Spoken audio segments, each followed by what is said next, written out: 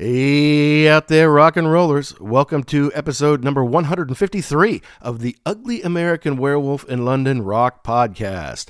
Brought to you by me, your host, Mac B. the Wolf, and I will be joined, as always, by my co-host and partner in crime, Gary Action Jackson, from the East Coast of the United States. And we appreciate you tuning in to last week's show on Thriller, Michael Jackson's Thriller, which was such a huge influence and big part of pop culture to us when we were growing up. But since that one came out, we also squeezed in our fourth edition of First Concert Memories, where we asked people 20 pointed questions about the first night they saw a band that really changed their lives. And of course, this last week we spoke with Sonny Pooney of Growing Up Rock and Pod of Thunder, an album review crew on Shout It Out Loudcast, about the first time he saw Ace Frehley in 1987, and Jackson and I shared our own memories of seeing him in 1993. And in relation to that show with Sonny on Ace, you know we talk about Kiss a lot on this show. We've had the Shout It Out Loudcast guys on here recently, and I love going to big live shows.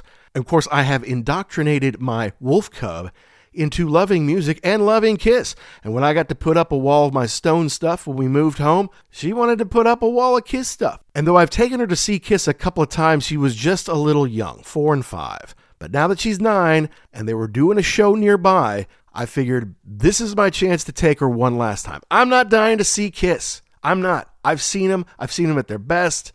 This is not it. I took her a couple times because I wanted her to have that experience. It's something we could share together. And now she's old enough to appreciate it. We'll remember it well. It'll be fun at the show. So I say, all right, this is it. Let's go see Kiss one more time in Cincinnati on a Thursday night. We'll roll up there. We'll roll back one more time for her sake. And of course, well, I'm going to talk about on the show. I have to compare it a little bit to the previous shows I've seen, not just over the years, but on this tour. I've already seen them twice, once in Louisville, once in London, had a chance to see them in Amsterdam, but we moved away before the show came, and so I kind of owed her this show, and that's what we're going to talk about here today. Now, before we get into all that, just a little bit of business.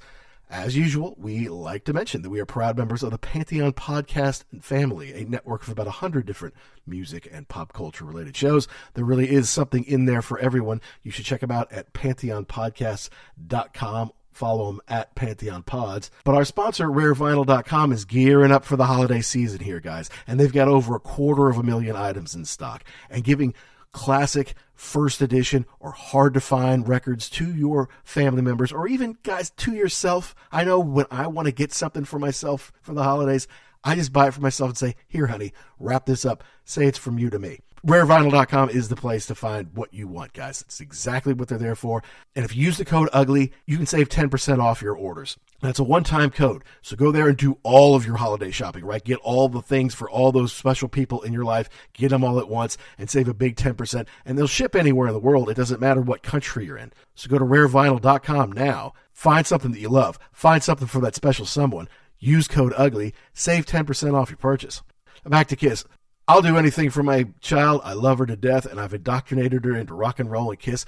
So I feel like it's my obligation to take her one more time when we're both going to remember it, enjoy it. And so that's what this night was really about. I will probably rag on the band a little bit from an old man's perspective who's seen them 8, 9, 10 times here over the last 30 plus years. But most of this is about seeing it through the eyes of a 9-year-old, to see that Kiss spectacle, to kind of give them an idea like this is what a rock concert can really be. And that's what this night was about for us. So I hope you enjoy it. It's me talking about seeing Kiss live on the End of the Road tour one final time, right here on The Wolf.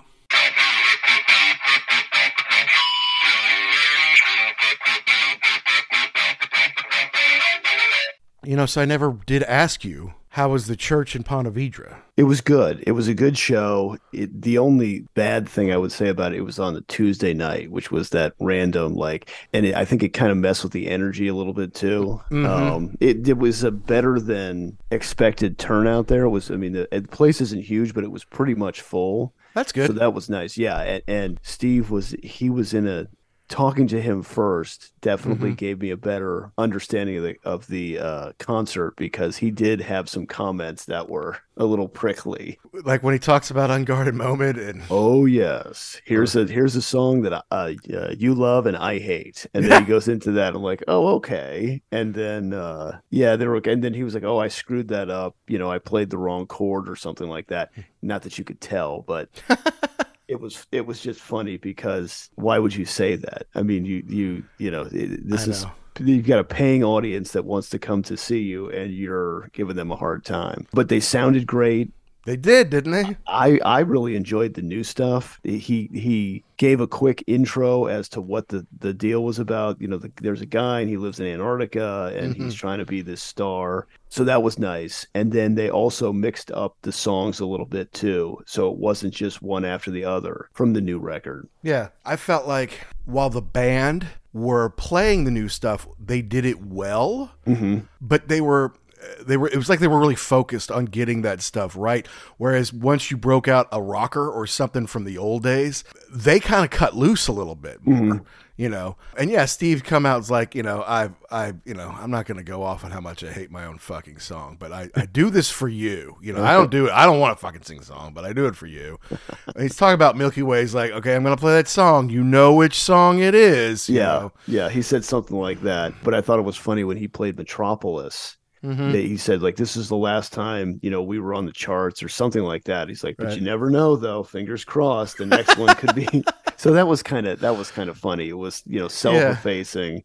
So I think he seemed appreciative. What he did, well, actually, what before Milky Way, he said, this song has a tie-in with Florida. And you're like, okay, what? And so I guess he said he got called into his manager's office and they were showing him how they were going to use it or had been used in Miami Vice. Oh.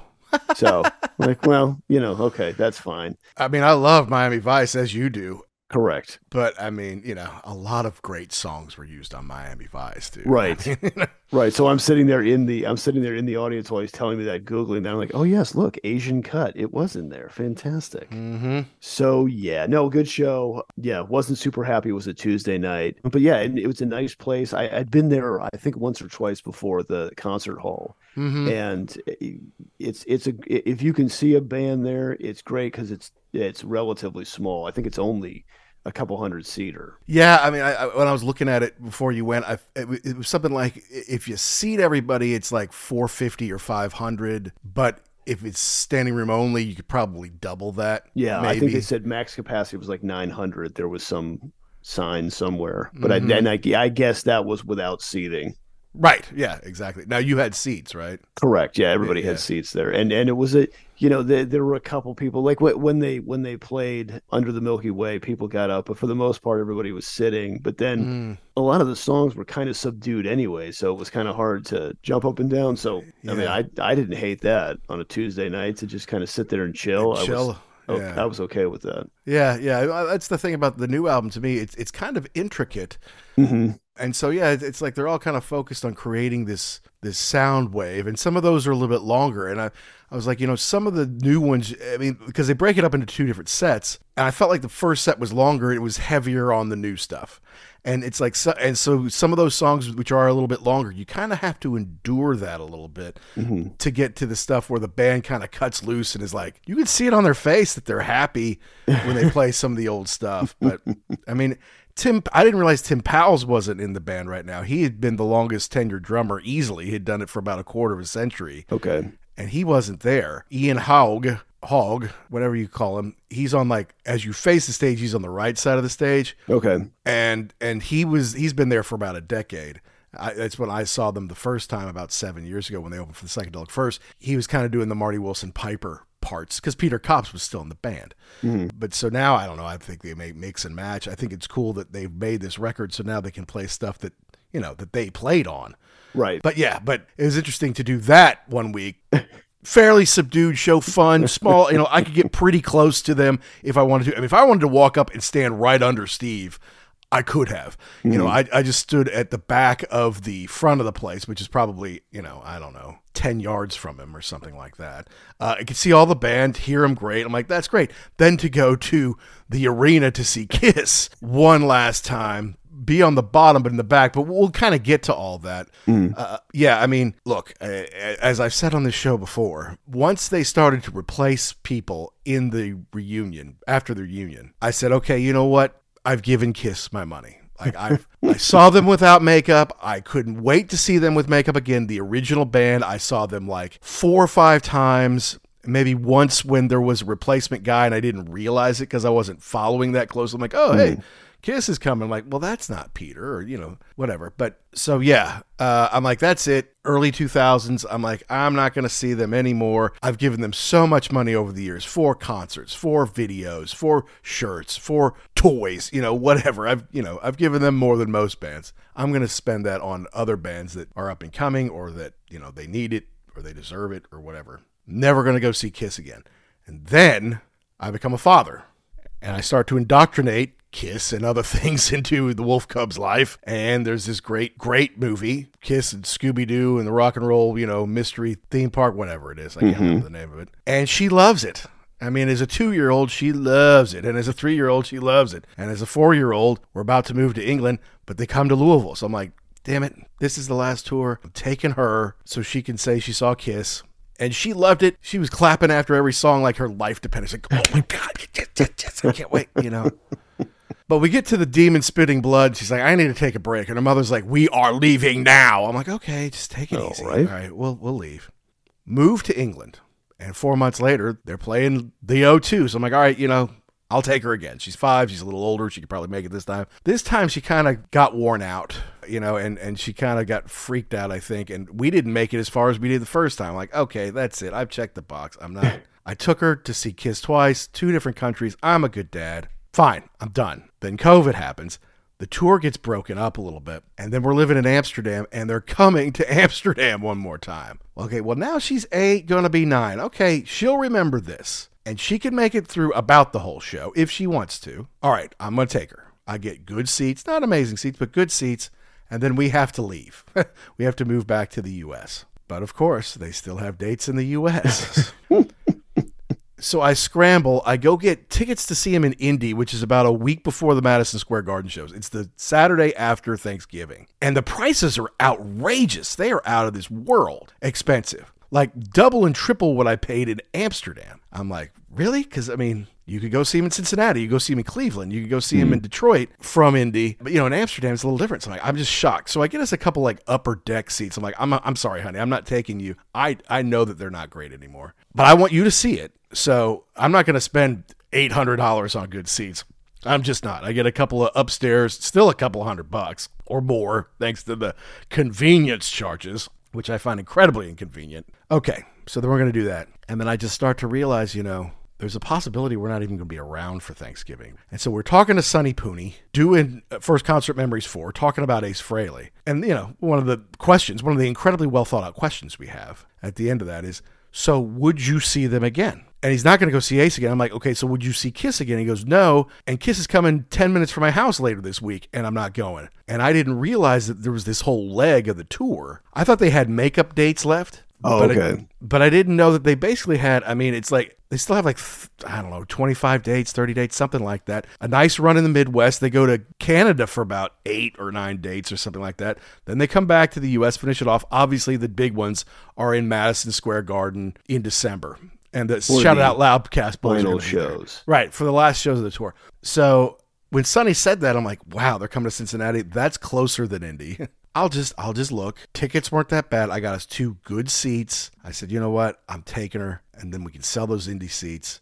We'll have decent seats. Go one more time, and then that's it forever and ever. So that's what we're talking about here today. So this was kind of even though it wasn't a last minute deal, planning, it was kind of a last minute deal because you decided to punt and go on what night was it? What day? Thursday night. Yeah, Thursday night. Okay. Mm-hmm. Yeah, I mean, part of the perfection of that indie thing was like, yeah, okay, we're going to have Thanksgiving. That's great. Then we can go up there. And if we want to spend the night, we can. If we want to trek back, we can. Mm-hmm. But, nobody has to get up the next day, so not a big deal. But so, I don't know, it just came up, and I'm just like, I don't want to spend the night in Indy. It's a farther drive back, and who knows? I mean, they've had to postpone stuff in the last 6 months because someone got sick or someone couldn't sing or whatever. So I'm like, just go as soon as you can, because if the Indy thing got rescheduled, then you got to do it next year. It's like, okay, now it's getting to the point where Paul's voice is such that the sooner you can see them, the better. Because if you don't soon, you're going to, it's not going to work out. Hey, this is Tom and Zeus from Shout It Out Loudcast. And you are listening to the Ugly American Werewolf in London Rock podcast. Hello, Pantheon podcast listeners. Christian Swain here to tell you more about my experience with Raycon earbuds. Our family now has 3 pairs of Raycon earbuds around the house, and my wife just grabbed a pair of the Headphone Pros to replace some headphones from a company that was double the price. And yes, she loves them. Now, if you haven't pulled the trigger on a pair of Raycons, or even if you have, but you're in the market for another pair because they're just that good, well, now is the time to check them out, because they just launched their upgraded model of the best-selling everyday earbuds. With Raycon's upgraded everyday earbuds, now you also get active noise cancellation, ergonomic design, and multi-point connectivity that lets you pair with 2 devices at once. New quick charge function, 3 customizable sound styles, plus awareness mode. Available in a variety of vibrant new colors to complement any and all skin tones. I even have a pair of earbuds in a cool green color. I have tried just about every earbud known to humankind, and these Raycons are fantastic. Seriously, if you've been wanting to check out Raycons, there truly is no better time. You're going to ask yourself why you didn't check them out sooner, and Raycon offers a 30-day happiness guarantee. So what are you waiting for? Go to buyraycon.com/Pantheon today to get 20% off your Raycon order, plus free shipping. That's right, you'll get 20% off and free shipping at buyraycon.com/Pantheon. buyraycon.com/Pantheon. Hey folks, Stefan Shirazi and Renee Richardson here from the Metallica Report. And we are proud members of the Pantheon podcast family, where the best of music and podcasts unite. We've got something pretty cool for you. We're giving away an exclusive Metallica merch package worth over $250. That's a whole lot of Scary Guys, Skulls, M72, and other sought-after Metallica swag. And we've made it easy for you to win. Follow and share the Metallica Report, and you're in the game. Go to pantheonpodcast.com/Metallica, enter your email, and hit that button to be entered to win. And just like that, you're eligible for our monthly exclusive Metallica merch package. And guess what, rockers? You can enter every month, so just do it. And while we love our global brothers and sisters, the lawyers won't let us ship outside the U.S. So you go on, you get the tickets. And now I'm curious because you kind of bought them like literally, I don't know if day of, but pretty close to day of. Yeah. Was there still a decent amount left, or? Well, they were resale tickets, and that's pretty typical these days, that people will buy tickets and either they want to try to make money off them or they want to go. And then they realize closer to, you know what, that just doesn't work for me. And then they put them back on. So, yeah, I got them via Ticketmaster 2 days before the show, something like that. Didn't pay that much for them. And so we're lower bowl in the back, but like third row. So that was really good for her because we come up a little bit. We can see over the crowd on the floor easy enough. She can see over the people who sit in front of us, even if she's sitting down. No problem. And then when Star Child flies out from the stage and then comes to that kind of B stage next to the soundboard and all that, we're extremely close to him. Okay. You know? And that was the point of the original show because she loves Star Child. Star Child is her favorite.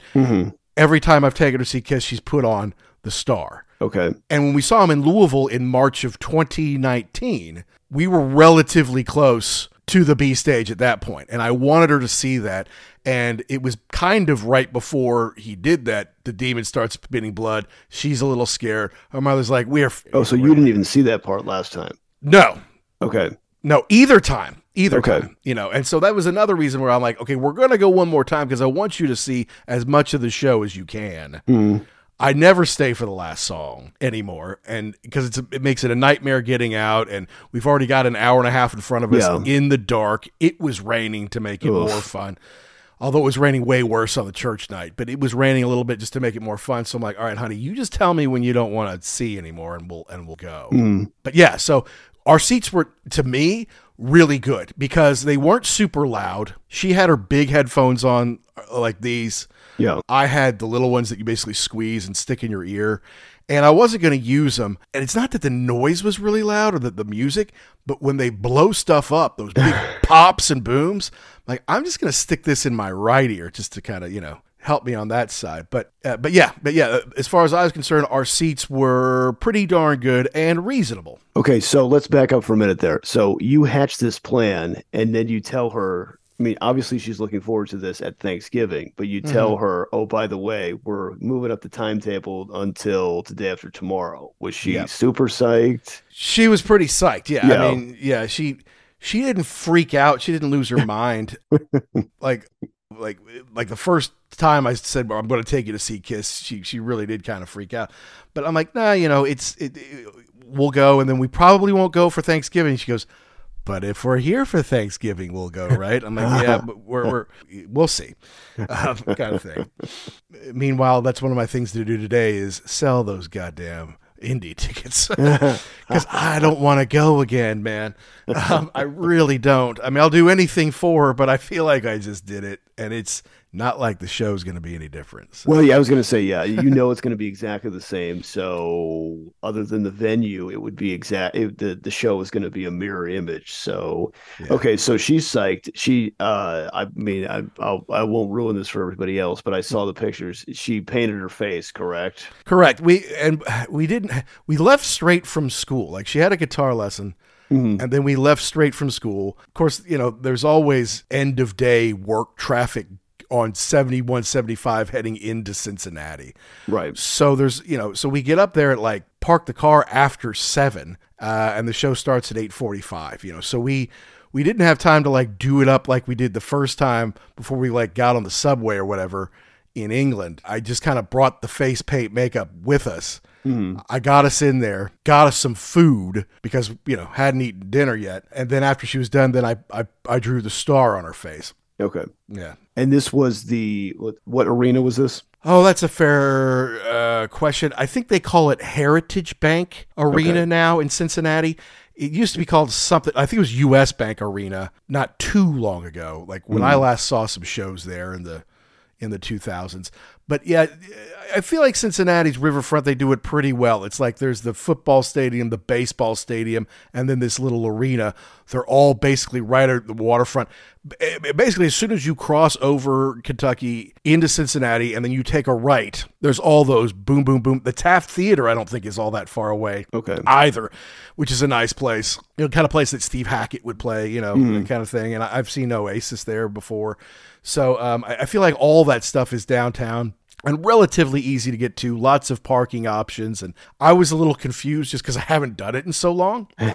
But eventually we found a parking space, no problem. Got in there, no problem. Okay. Yeah. So when you get in there, because I remember when I saw Kiss, I think this was 2019 on the End of the Road tour, we got in the parking lot and it was just a mishmash of people. There were people who were old that were by themselves. There were people who were you could tell there were a couple of generations of people. It was mom, dad, grandma, and the kids were there. I mean, it was a sight to behold. And there were shirts you can buy shirts from any era now, but it was funny to see there were old school stuff. There was the Asylum people were wearing shirts from that era.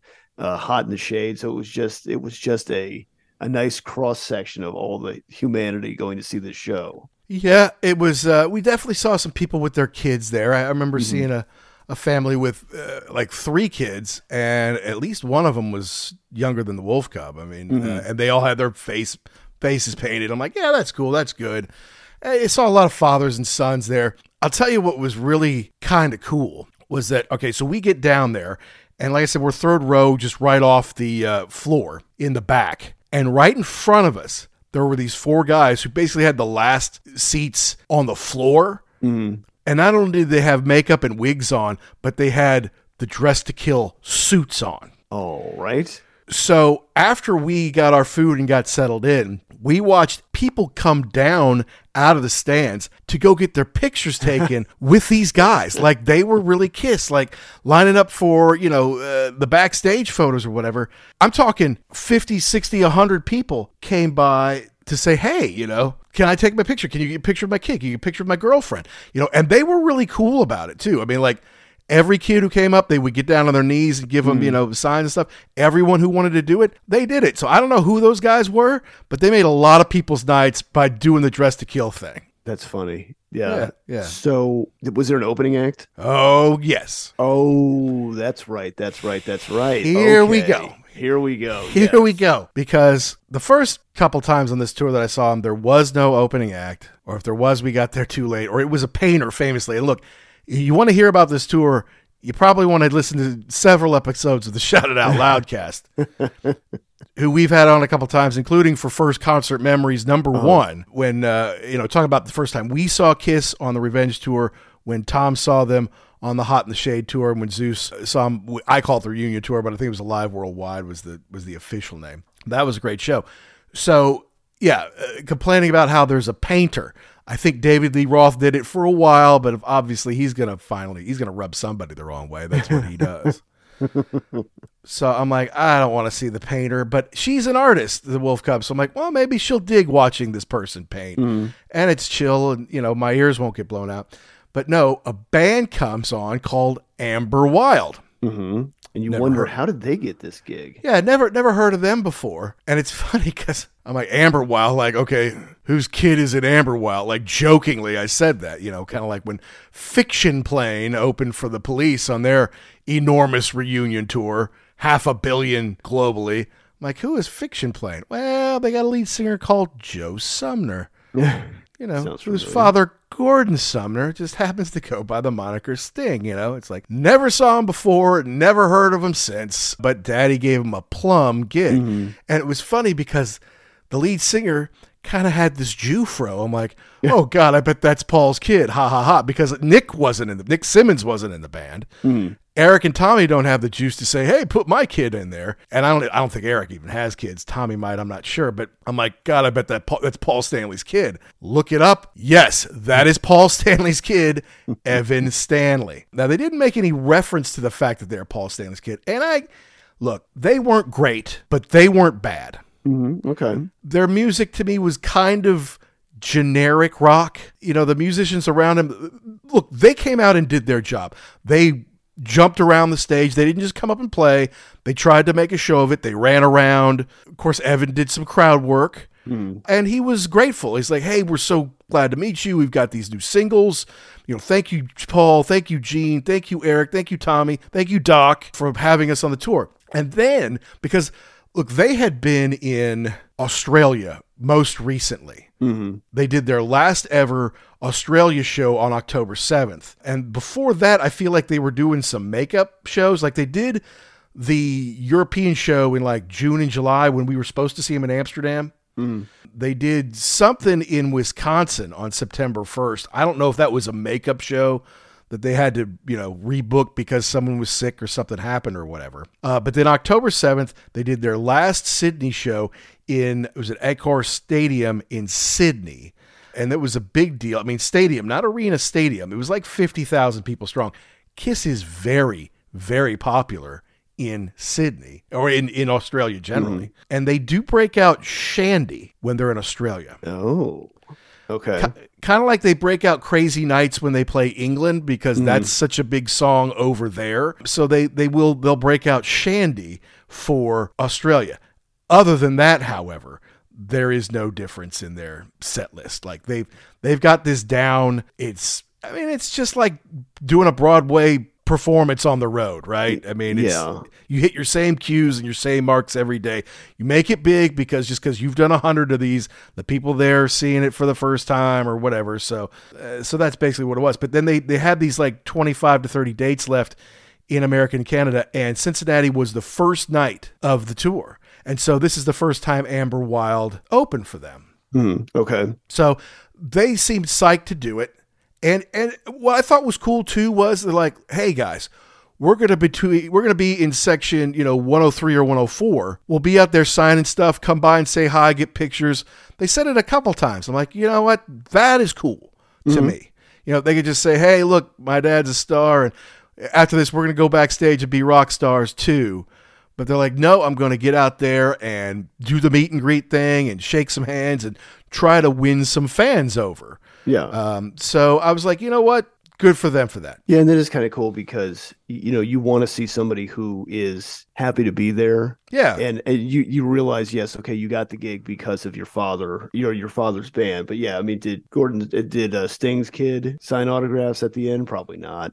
So yeah, just happy to be there. And I mean, honestly, how many opening bands that you've never heard of before do you really go, wow, that was awesome? So if they did their job, fantastic. To me, the point of the opening band is always to get your ears ready for what's coming, to be honest with you, right? There have certainly been times when I wanted to see the opening band a lot, or maybe even more than the headliner. Foo Fighters opening for Red Hot Chili Peppers comes to mind. Mm-hmm. But, and sometimes I want to see the opening band for sure. I'm curious, okay, what's this all about? Our buddy Scott Holiday talked about opening for Kiss with the Rival Sons. And he's like, I've seen it happen where you come out for the first song and they're looking at you and they go, don't care, But by the second one, they're like, okay, yeah, that wasn't a bad song. I kind of like that. And the third one was like, clapping. Okay, yeah, these guys are pretty good. By the fifth song, yeah, man, Rival Sons. That did not happen with Amber Wild. Okay, well, but you gave him a chance at least. Yeah, but I mean, that name, dude, I mean, it sounds like a porn star, or at least a stripper, right? It's like, and now on the main stage, put your hands together for Amber Wild. Let's too wide. Put the X in sex. Yeah, I know. Did they at least keep it brief? It honestly, yeah, it was pretty brief. Yeah, okay. It definitely was. They didn't give him like 55 minutes or something like that. Right. I don't even know if it was 45 minutes because they just put out their new album, so they don't have that much material. Right. And you don't want to see them do Stairway to Heaven or anything. Let's go. You got a couple of songs, cool. Yeah, get the crowd warmed up, and then let's go. Yeah. Their breakout song is called Breakout. I thought that was pretty good. They had another one I remember called Silver. So I'm like, yeah, that's okay. I don't think it's great, but it's all right. Okay. Can he play the guitar? Yeah. I mean, his lead guitar player is obviously a better guitar player than he was. His lead guitarist had like a red kind of duster thing on. Oh. But at least they were dressing up and dressing like rock stars. But yeah, I mean, he can't have long hair like his dad. I mean, it goes straight up. It goes out, not down. Yeah. His mom is Pamela Bowen. Okay. Who I mean, she's an actress. I don't really know much of her work, but I mean, she was on, some soap operas back in the day. She was in the Detroit Rock City movie. She had a role in that because I guess they were still together at that point. But I mean, I feel like she's done, was it Guiding Light? Now I got to look it up. She was on Loving. She's a working actress. It was Days of Our Lives. Yeah. Oh, okay. She did, almost 40 episodes of that way back in the day. But, you do a couple episodes of Moonlighting, you do a Designing Women, you do an episode of Cheers, and, she's a pretty girl. She's on a Matlock. She's on a Murder, She Wrote. She's on a, whatever. She did a Beverly Hills 90210. So, she's a working actress. Yeah. So... And yeah, she gets her break in a movie, Detroit Rock City. Gee, how'd you get that? But Shannon Tweed was in that also, right? I mean, that's just what happened. So I don't know when exactly they broke up. I guess I could probably look that up if I really want to. If you wanted to. March 2001. So Evan is their one child. July 26, 1992 to March 2001. Pamela is of Scottish, Welsh, and Choctaw American Indian heritage. And that's information you won't get on any other show. Yeah. Fun fact, Pamela Bowen and Vanna White are best friends. Oh. And she was considered for the role of Samantha Jones in Sex and the City, which went to Kim Cattrall. Now, if she had been Samantha Jones, we'd have all sorts of naked pictures of her, right? Because Kim Cattrall was the slutty one, and she was, naked or half naked a lot on that show. So maybe it's a good thing for Paul's sake. That she didn't get that role, So when I saw them, the painter guy was there, and with that, it doesn't take that long to get him off and the band on. There's really nothing to move out. So was it a decent time in between the two? I mean, I know you got to get some stuff off the stage. Yeah, and it did take a little longer. And being with a 9-year-old, she's like, "This is boring." Yeah, like, see, and that's where I was going with this, is that you have a, what you're there to see something. She doesn't, I don't think, understand the concept of opening band. Like when you get there, you want the show to start like a movie. Like when I get there at 8:00, at 8:05, this thing lights up. So yeah, there was kind of already something. Now the house lights come back on and they're moving stuff around. What is going on here? Hurry up. Yeah. So I'm probably going to get this wrong, but I feel like the opening act got on at 7:30, and they didn't do much more than half an hour. Okay. I think they went till after 8, but not a whole lot more than that. And I was kind of hoping, hey, maybe they'll come on at 8:30, because again, I got this 2-hour drive back, and we have the clock is ticking. This just passed out child next to me, and I'm going to be by myself, until midnight or whatever. But anyway, they did start at 8:45, which I was pretty pleased with, because most of the time they're starting at 9 in America. So I mean, look, another 15 extra minutes, awesome, thank you. Let's get it going. And so you could see them breaking down the Amber Wild stuff at first, but then they dropped the big Kiss curtain around the stage. So you can't really see what's going on back there. And meanwhile, of course, there's 2 big screens on either side that say Kiss Army until things get going. But then when they turn down the house lights, and they play some pretty good songs, as a lot of bands do now, as we saw with Iron Maiden. They play some good classic tunes to kind of get the crowd warmed up. But when they go into Rock and Roll by Led Zeppelin, you're close now. Yeah, that's like Doctor for Iron Maiden. It's like, okay, the band's up next. Everybody get in and get settled, because here we go. So that's exactly the way it worked that night. And I'm like, all right, honey, get those headphones on. Here we go. And we were off and running. Now, something, I don't know if they did this the first 2 times we saw them and I just didn't see it or didn't remember it, but right before they come on, they blow up 4 huge Kiss characters, 2 on either side of the stage. Like big blow up dolls. Like, with Rush, we saw they had the rabbits and the hats, and the Stones had, the honky tonk women or whatever that used to blow up. I don't think they did that in 2019. I could be wrong, but as soon as the guys get into, all right, Cincinnati, you wanted the best, those things get all blown up. So it's pretty cool. So, like across the stage, you see like 2 blow up things, a big screen, this enormous stage, another big screen, 2 blow up things. So it really does take up the whole breadth of the venue.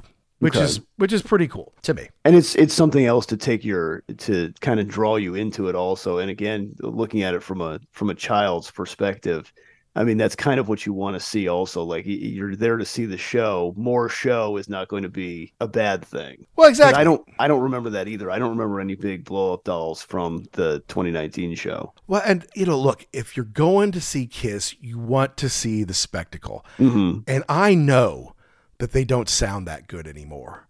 I know Paul's voice is fairly shot. I know Gene was never a great singer. That's not his shtick. I just want to, I want to go there and be entertained and have fun.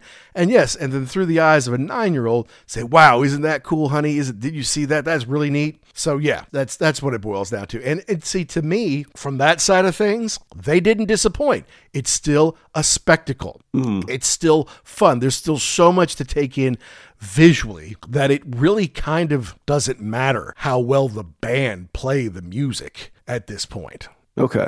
Yeah, that's an interesting point, because you're right. It's well, everything else sounds pretty good. At this point in time, it's just Paul's voice. I mean, Tommy and Eric they're the consummate professionals, so they're going to hit every mark. You're right. Gene was never that great of a singer, so his vocals still sound about where they're supposed to be. Yeah. And you've got the blood spitting, you've got the fire, the stuff that you're going to see. So yeah, the stage moves around, it comes out into the crowd, which is kind of another thing too. When people are like, well, how come they don't switch up the set list? You really can't at this point in time. There's so much that goes into it, unless you can find a song that's exactly the same time frame. You can't just go switching stuff up without a big hiccup in the production. No, that's right. Yeah, absolutely. I mean, although, I mean, some people will say, it's the Stones do it, and they certainly have a lot of production behind them, and they have stuff that blows up and stuff that, explodes and shit like that. But it's not the same. Yeah, but I think you're right. At this point in time, you're really there to see the spectacle. Like, it's almost like you could just play the music over the PA and people would still be happy because they want to see the thing blow up and, feel the heat coming off the pyro. And so, yeah, it's more of a spectacle now. Yeah, and that's also why there's so many rumors about doing a Kiss 2.0 where there might not be anybody left. Like when Paul and Gene are like, that's it, we're not doing this anymore. You could get 4 guys, and maybe Tommy and Eric are there, maybe they're not. Maybe they just get 4 guys in their 20s. Yeah. Who are awesome, and send them out, and they'll sound better. And, and you could still blow all that stuff up and have all that fun, right? So I get it. I get it why it could be. Some people would see that. Some people wouldn't. I wouldn't. Yeah, I don't think I would either. Yeah. So what was the songs that she was looking forward to? Well, she loves "I Was Made for Loving You." That's her favorite song. Okay. She loves "Shout It Out Loud." Mm-hmm. She likes Detroit Rock City. She knows Deuce. She kind of likes "Heaven on Fire." Unfortunately, she likes "Lick It Up." And I know they had what's his name from Nerd Halen on Shout Out Loud. It's like, no, that's not about sexual things. That's about coming behind me because we're still Kiss, we're still awesome. Like, I don't think that's what it is. I think it's literally about lick it up. Yeah. That thing you just got out of me, you can lick that up. Basically. So you're telling me every other song they ever had was about sex, but this isn't about that. Right, exactly. Right, okay. Gotcha. Give me a break. Like, every song from the 80s was about sex. Every single solitary one, Except that one. Gotcha. Yeah. But I mean, look, the set list is really no different than it ever was. I mean, I was just looking back at the one we saw in 2019 in Louisville. Okay. Slight difference. They did play "Do You Love Me" during the encore. Not that we saw it, but they did that. Whereas we did see him play "Making Love" this time. I don't know. I was kind of psyched about that. I mean, I didn't see it last time, so I'm like, hey, that's cool. Like I'm psyched for that. At this point in time, if you don't have the set list memorized, that is a nice change of pace. I mean, for me, I was psyched about it. I'm like, all right, well, that's different. They didn't do that the last few times, so sweet. But yeah, I mean, other than that, it's just that same old tired set list, man. I mean, like, ugh. So the big highlight of this was going to be when Paul comes out to the second stage. Exactly. Okay. That's exactly right. That's the only thing I was really like, that's why I bought the tickets where I bought them, because I'm like, you know what? I don't care. And I know that they're not going to sound great. There to see the spectacle, but because she was a little young, couldn't make it through the other shows, I'm like, I got to get her in here, and I got to get her close to that stage, close to that second stage, because you were supposed to see it. She loves Star Child. So that's what I did. That's a father. That's just what I do. So did he do the shtick about how, you got to invite me out there? I want to hear it. Yep. I mean, look, dude, I know they got to do the same songs. I get that. I know that, like, even Tommy's guitar solo, he kind of does the same stuff, and then he shoots the things out of his guitar neck, and it blows up on top of the stage. All that stuff to me is just so tired. More tired than the songs are, really. Like, and Paul does a lot of crowd work because you got to switch guitars out, and you got to, give people time to, to settle back into the right place after stuff. So Paul does a lot of crowd work, as he always has. And I'm like, let's start it. What do you think the over-under is on how many times Paul says Cincinnati, right? Cincinnati, we're going to miss you. Hey, after every song, hey, Cincinnati. And then he does the thing where it's like, everyone over here. Yeah. Everyone over here. I'm like, oh, God, you still do this, dude. I mean, think of how much shorter the show would be if they didn't do all that stuff, or they could play a few more songs instead of doing all that stuff. But it's so choreographed down to the minute. To me, it's tired. To her, I think she thought it was cool. I mean, we got in the car, she's like, that was cool. That was fun, Daddy. And I'm like, good, awesome. I'm glad you couldn't hear how horrible Paul's voice was. Mission accomplished. Because I could, and I'm like, Jesus. I mean, so other than that, let's take that off the table. How was the rest of the sound? Yeah, I mean, I thought they sounded, well, maybe it's as far back as we were. I thought the sound was a little muddled. I didn't think the guitars, all I could really hear was the drums and the bass. Mm-hmm. I could hear everyone when they sang together, like in choruses and stuff like that. Couldn't hear Paul's voice very well, and that's a bit of a blessing because when you're good, I'm like, I can't believe how bad his voice is. I mean, it's just shot. It's not his fault. He's used the hell out of it, but it just doesn't really work anymore, dude. And when he does some of the stuff, because he might sing a little bit a cappella before they get into the song, it didn't really sound that bad. I'll tell you one thing, though, because he's been accused of using tracks, and I'm sure that's true. I never heard any tracks. Okay. I never heard tracks. I heard Eric and Tommy singing to support him, but I heard his voice clearly, and it wasn't very good. But it wasn't like I didn't hear the tracks. They were probably there, and maybe I just didn't hear it. But yeah, the sound was a little muddled to me. I personally was a little disappointed in that, but I'm like, you know what? I'm not here for me. Mm-hmm. I've heard them sound great in the last 30 years, so I'm not that worried about it. But, you know, but then putting on like my Shout It Out Loudcast hat, I'm like, oh, they would rip him for this. They would just rip him for this. I'd be interested to see what they come back with from those Madison Square Garden shows. Yeah, there's got to be something going on those shows. There's got to be some kind of special guest or something. Something extra, yeah, who knows? It doesn't sound like it's going to be either Ace or Peter, but you never know. No, but what's interesting is Amber Wild is opening them for all their U.S. dates starting in Cincinnati, but they're not touring with them in Canada. Mm-hmm. So I'll be curious to see, do they have a band in Canada or do they bring the Painter back for those Canadian shows? And then they are not opening for the 2 nights in MSG. And so, yeah, are they going to have a different opening act? Will that be a surprise? Would Bruce Kulick come out and do it? I mean, that would be killer. That would be cool, yes, to have his band come out there. Because other than that, I mean, who else have you got? Vinny is not even anywhere close to being usable. Oh, Jesus Christ, no, dude. Yeah, I mean, that's not maybe that's not an option. Maybe you come out and wave. But that would be about it. And then the same thing with Ace and Peter. Like, they're not, I don't think they could even play at that level. No. I mean, Peter is retired. He might come and do 1 or 2 songs somewhere with somebody, but that's it. He can't do 45-minute opening act. And I don't even think he has a band. And Ace is so bad. I mean, according to everything we've heard, he is so bad now. Like, he's ruining his legacy bad. Mm-hmm. You know, like we got to get him to stop. He's so bad. So he couldn't. I don't want to see that. I mean, would it be cool if he came out and took a bow? Yeah. Sure. Would it be cool if he ended up on a jam at the end of Rock and Roll Night? But that's not going to happen because he's not going to put on the space band stuff and put on the makeup and all that and then be next to Tommy in that same makeup. That wouldn't happen in 100,000 years, right? So, I mean, it's just a bad idea. So, I mean, I bet he's not even there. I don't think so. Honestly, I don't think if there's any surprises, it's not going to be from Ace and Peter. Yeah. It could be that Bruce does something, but I still doubt it because they could still have Bruce come do something with them eventually, like an acoustic set.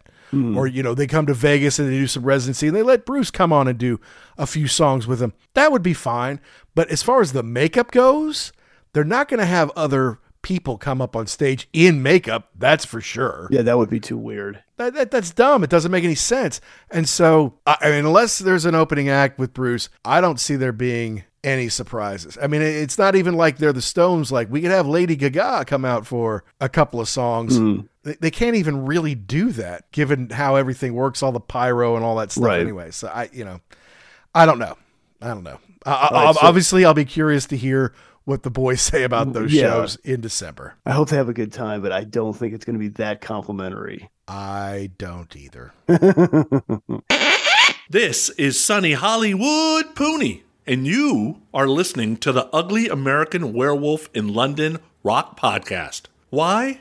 Somebody has to. All right, so back to your show. Yes. So the thing comes down that he rides on, right? He gets on, he comes out, he hits the stage. Was she excited for that? The second stage? She was. Okay. But that's so late in the show. I mean, that's 10:15. Mm-hmm. She's getting tired. Oh, and boy. I'm like, honey, stand up, show him your star, be excited. She didn't even stand up. She's just sitting there smiling, happy he's there. It's like, we were so close to him, Dad. He was so close to us. Like, oh, I know, honey. I thought you would stand up and wave to him. Because if he sees someone in the Star Child makeup, he'll wave to her or blow her a kiss or something like that. Yeah. She's like, nah, I'll just sit here. It's fine. Daddy's not standing up. I'm like, well, I'm not standing up because I'm old and fat and I know what's happening, but you should. But she was psyched that he was out there. Okay. He flies out. Do they go into the beginning of Love Gun, like the riff, and then he's out there and then he sings it? I can't really remember. Here's the thing: the stage, his little piece rises up about 6 feet. Yeah. Before he gets out there, right? So it's like I can see over it. There's people working the board there. Yeah. Before he comes out, boom, it goes up. So he really is, away from all those people. They can't really grab onto him or anything. And he's up a little high. But he does Love Gun out there. He does some crowd work, a little guitar work. Does I Was Made for Loving You. And then I feel like they go into Black Diamond. They definitely go into Black Diamond. And then he flies back. Okay. Because Eric's obviously singing back Black Diamond, right? So right. But he has to sing Love Gun. So I feel like he goes out there and then they start Love Gun. I'm pretty sure that's the way that works. Like, you got to invite me. and I'm sitting here rubbing my head like, oh my God, this is so cheesy. And I've seen it 1,000 times. But she's like starting to get excited at that point. So I'm like, yeah, that's cool. Bring him out here. This is why we have these specific seats. Mm-hmm. Bring him out. It'll be great. And it was cool. And I got some decent, look, my phone is so old. I don't really great videos or pictures like people who have the new ones. But we actually got some pretty decent photos and videos because we were that close to him, We were not 30 yards away from him. We were probably between 15 and 20, something like that. And that is pretty cool because I talked to somebody, I can't remember who it was, and this was years ago, that saw Kiss from probably like the third or fourth row. Mm-hmm. And they said it was cool to see the show, but you miss so much of it being that close. Like you don't really get to see screen in the back. Right. You can kind of see, like he was telling me, like where he was, I think this was back when Peter was still in the band. Like you could kind of see sideways into the kit. You could tell he wasn't wearing the big boots, playing the drums. Like there's just stuff that you can see behind the curtain a little bit. And you're like, this is kind of ruining it a little bit. So for that, when he comes out, because we were not that far away from that stage, it's kind of cool because you get to see Paul up close. Yeah. But you're also looking at the entire stage when they're playing the regular set. Yeah. No, I think so. Yeah. And there is so much to see and the lights are so bright. Mm-hmm. And I don't know, are we 80 yards away or 100? I'm not really sure. But when they do stuff like Heaven's on Fire, I could feel the heat of the pyro. That far away. So I'm like, if you're that close up, you could get, first degree burns or something like that, You're going to come out there with a little bit less than the eyebrow. Yeah. It's like, so obviously they're hot because that stuff is all around them and all those lights. The things they have above them to me are really cool. They have like these octagon kind of shaped things that have different lights and different images and stuff on them.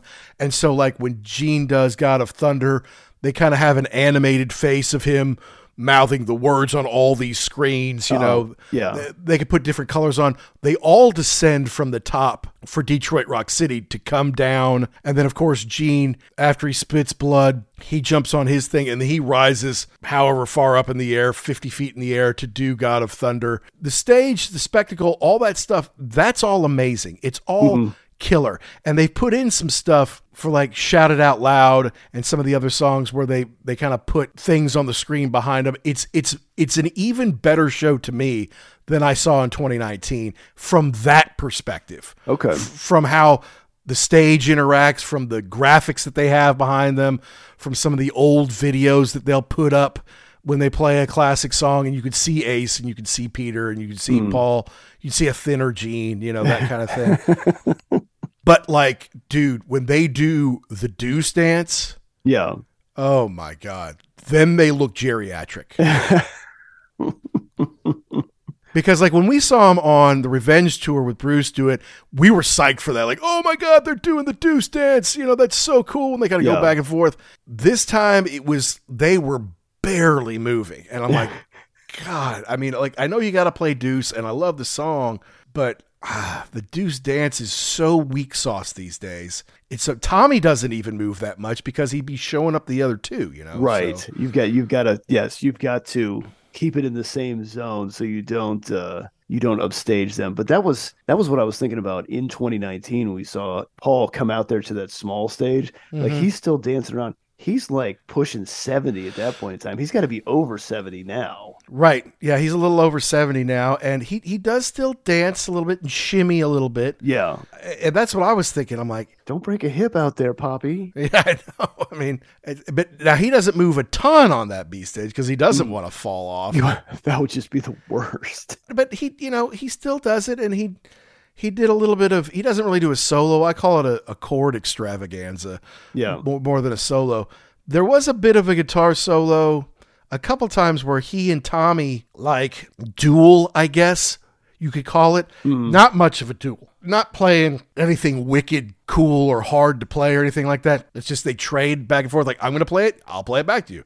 Play this. I'll play it back to you. Nothing amazing. It's just those parts of the show seemed tired to me. Okay. Yeah. And like for the drum solo, that's when I'm like, come on, we're going to take a bathroom break and I'll take you to the merch to get you whatever you want. Yeah. Because the line was so long when we first got there. I'm like, I'm not dealing with this. But like, I know where the drum solo happens. They do 100,000 Years, or at least part of it. And then there's the bass solo, which we want to get back to so we can see him spit the blood. So we go up, hit the bathroom, and then we go out. She doesn't want a shirt. She just wants the poster because Kiss 50, I guess it's happening. I mean, the first album came out in 74, early 74. Is that right? Yeah, correct. So the band's been around for 50 years. So they had this cool embossed poster. And we got the last one. Ooh, very nice. At least the last one at that stand, but still, I don't know how many stands I was going to run around to if they didn't have any. I wasn't going to go more than 2, I don't think. So they had it. It's like last one. I'm like, sweet, that's awesome. I did notice they did have some Amber Wild shirts in there, plenty of them from what I could see. And they did sell out of some t-shirts, but what was interesting is they had like drum heads that were signed by Eric. Okay. And then they had like these mini guitars, like the ones that I have the Beatles and stuff like that. They had some Les Pauls that Tommy Thayer had signed. It was only like $100. And I thought about getting one. And I'm like, no, don't do that, dude. You're not that big of a Tommy. I mean, I don't have anything against Tommy. And honestly, he seems like the best dude of the bunch. Like, who would you like to sit down and have dinner and have a conversation with? Well, obviously you'd say Paul or Gene because they have all the stories you want to hear. But like as a human being, I think Tommy would be the most chill and cool and like human of them all. But no, I didn't like, I don't want it that bad. And well, and you figure too with Tommy, he was there when, they were doing the original reunion tour and behind the scenes. So yeah, that would be an interesting conversation. Yeah, no, he'd be great to hang out with. I feel like he's pretty articulate. He's pretty chill. He did have a career in his own right. Not a huge one, but before he got to Kiss with Black and Blue. And you want to talk about Black and Blue? Not really. I think Black and Blue are still going without him. I believe they are, yes. In some form or another, yes. Yeah, I think they're on maybe that rock cruise that Sonny's going on in the spring. Way down at the bottom? Yeah, like way down at the bottom. And then look, I love it when they play Deuce. Heaven's on Fire is great because they blow all that stuff up, lick it up, whatever. I even like Psycho Circus. I know a lot of people are like, that's not Kiss. They were done at that point. That's not a bad song. I think it's a cool song. I think it's cool that they do it live, honestly. But like, Say Yeah. Yeah, just say no. Yeah, I was gonna say, because especially in the chorus, it was like, say yeah, and then like, yeah. I'm like, this song sucks. I mean, I know. I mean, on the record, it might sound better because there's more energy on it, but now it's like, yeah. And I'm like, this is bad, but whatever. Cold Gin, I kind of liked, I of course love Love Gun, and she likes it, but she was there for I Was Made for Loving You. Really, what was cool was too, I got some video. I'll probably put a little bit of it out on social media. They had some serious lasers at a couple of points. Okay. It really kind of made a spider web or a mesh of the stage. There were so many of them. Like, that's pretty cool. I'm not so sure they did that the last time I saw them. So they've evolved it a little bit. They've improved some stuff on it. I give them credit for trying to keep it fresh. I mean, without making the set list actually fresh, but they mixed in a few things. I mean, they do have a few songs that they can mix in, like they did Do You Love Me between Beth and Rock and Roll All Night. Obviously when they're in London, they do Crazy, Crazy Nights. When I saw them however many years ago, they did Do You Love Me, so getting that Making Love in there was actually pretty cool because, I mean, they didn't do that before, and I was happy to see it. But otherwise, they did Let Me Go Rock and Roll back when I first saw them on this tour in March of 2019. But then I think they kind of stopped after that. So how far did you make it into the show? So we got all the way to Black Diamond, which I love. I'm like, I want to see Black Diamond. Yeah. So it's like Paul goes out on stage, the B stage. They do Love Gun. He does some crowd work. He does a little guitar bit, does I Was Made for Loving You. And then they start Black Diamond. He flies back and they go into it. And I like Black Diamond. So I'm like, okay, we're going to stay for some of this. But then I'm like, I just turned to her. I say, honey, are you ready to go? She said, yes. And I'm like, okay, then let's go. Yep. Yeah. We grab our poster.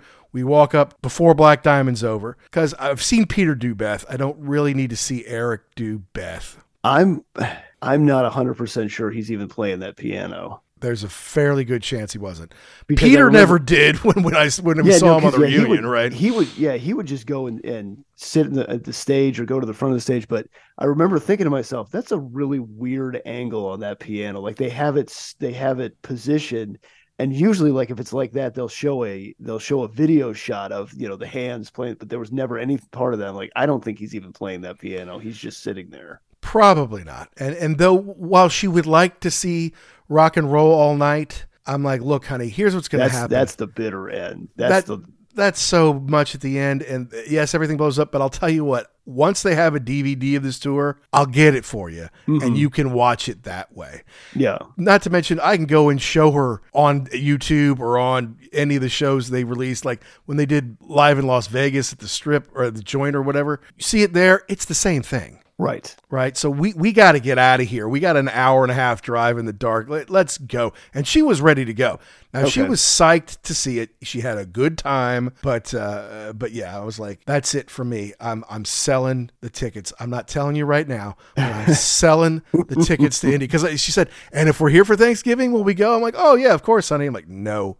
Because you got to figure that will be exactly the same. I mean, identical. Yeah. So, yeah. And then that's another hour and change drive. Yes. So mission accomplished. She saw the show. She had a great time, got the poster, all set. Yep. That's the way I look at it. She's psyched. She's like, thank you, Daddy. I had a great time with you. I'm like, that's all I really wanted. I wanted you to see it. And remember it. I mean, she probably wouldn't have remembered it that well from when she was 4. But she will remember this. She will absolutely remember this. And that's, that's if you're making memories, that's what it's all about. So look, I was psyched to do it one more time, but that's it. That's it. Never again. Now you can officially say you are done. I'm totally done. I can't wait to hear how it goes in Madison Square Garden for the last 2 shows.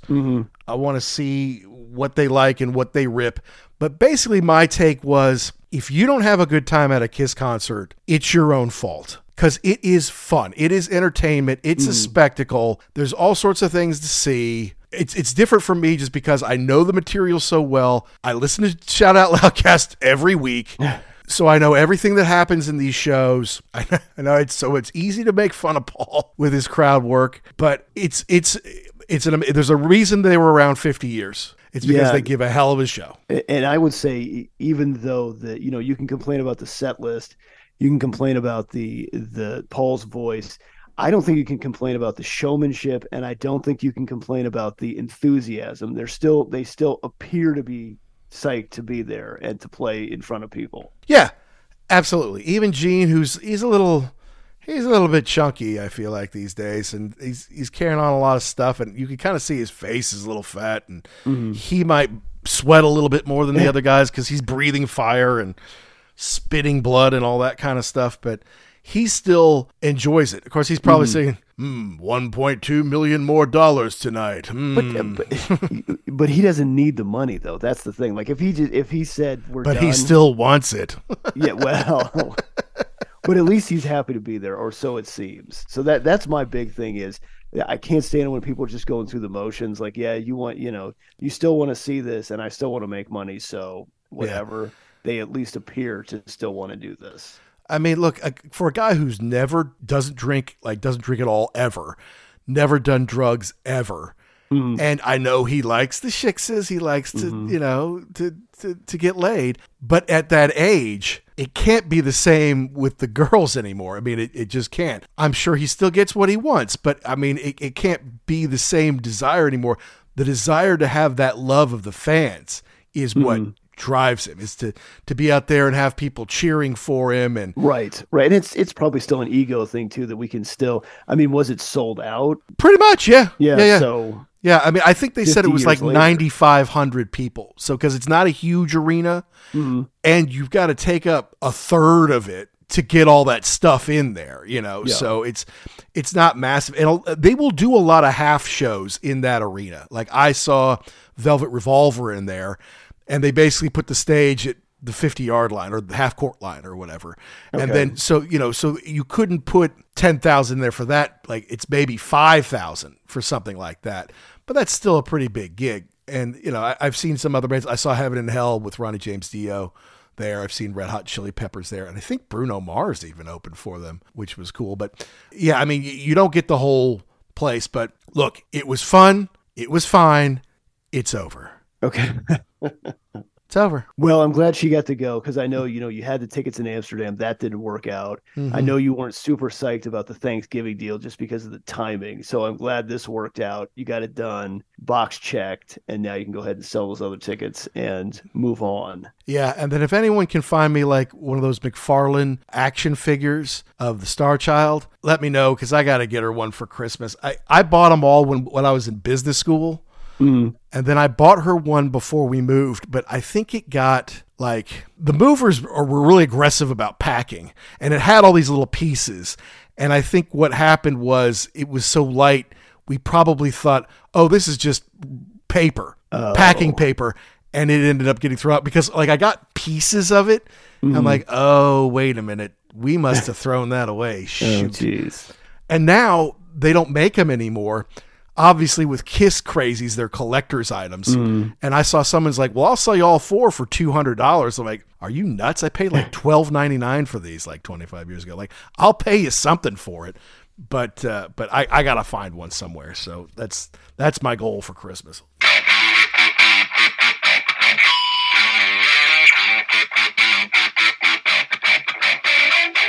That did it for me, guys. That was my last Kiss show ever. But like I said, it wasn't for me. It wasn't about me. It's about the Wolf Cub having the opportunity as a child who was fascinated with Kiss and rock music and music in general to see this amazing production that is a Kiss concert at an age where she can remember and appreciate it and participate in it and have fun. Yes, she went to a couple when she was younger, but I think at 9 years old, this one will sink in. Now, we don't have to run off anywhere for Thanksgiving. And I can say I was right about not wanting to go see them when I said I was never going to go see them again years ago. But then you have children, and children changed your lives in so many ways, folks. If you haven't had the pleasure of having one, I suggest it. But make sure you get your rock and rolling out of the way first, because I'm glad I went out and saw the shows I did see before I had kids, because it is a lot harder now, and it's a lot harder to take those road trips up to Cincinnati, which I used to do when I was a kid, teenager, wouldn't think twice about it. Now it's like, do we have to do this one more time? And if you're a big Kiss fan, hey, if you haven't seen them by now, well, that's your fault, because they've toured a lot. If you're there to relive some old memories and just have a good time, then I say go. Go check them out here, end of the road. It winds up in December in Madison Square Garden. And be sure you listen to the Shout It Out Loud cast, guys, because they're going to be there, and the reviews after those shows are going to be big. Glad we got to experience it together. It's a father and a daughter. And I'm glad they're hanging it up, because it's time. It's time. And they can still do other things as Kiss, but these big bombastic road shows, they did it better than anyone else. Let's go out on a high note, or as high as it can be. But I'll be curious to see what happens in December in Madison Square Garden. All right, guys, we need to know, did we get something right? Did we get something wrong? Did we miss the point? Did we leave out your favorite part? You let us know. You email us. It's uglyamericanwerewolf@gmail.com. Let us know the bands, the albums, the concerts, the DVDs, the books, the rock and roll properties you want to hear us talk about on the show. And be sure to go visit rarevinyl.com, guys. Use the code UGLY. I know the holidays are coming up. Use UGLY. You get 10% off everything.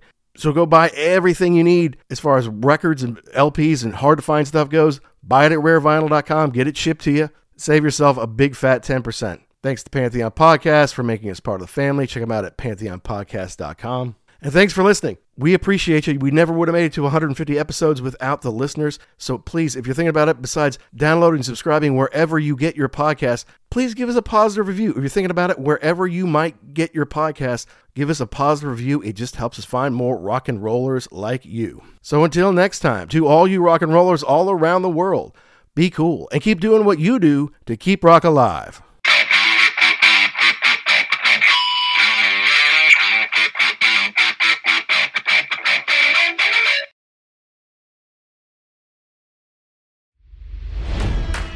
It's NFL draft season, and that means it's time to start thinking about fantasy football.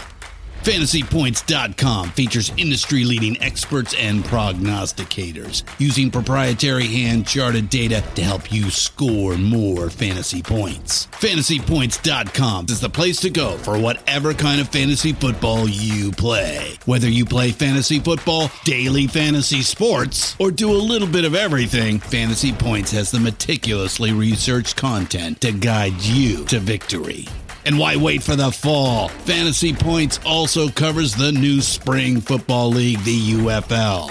Join the guru, John Hansen, Scott Barrett, Joe Dolan, and other massive names in the fantasy football universe with an exclusive offer. Use code Pantheon for 15% off any Fantasy Points package, including the all-in package, with access to every article, tool, and data nugget that Fantasy Points has to offer. That's FantasyPoints.com and code Pantheon for 15% off at Fantasy Points. FantasyPoints.com, code Pantheon. Score more fantasy points.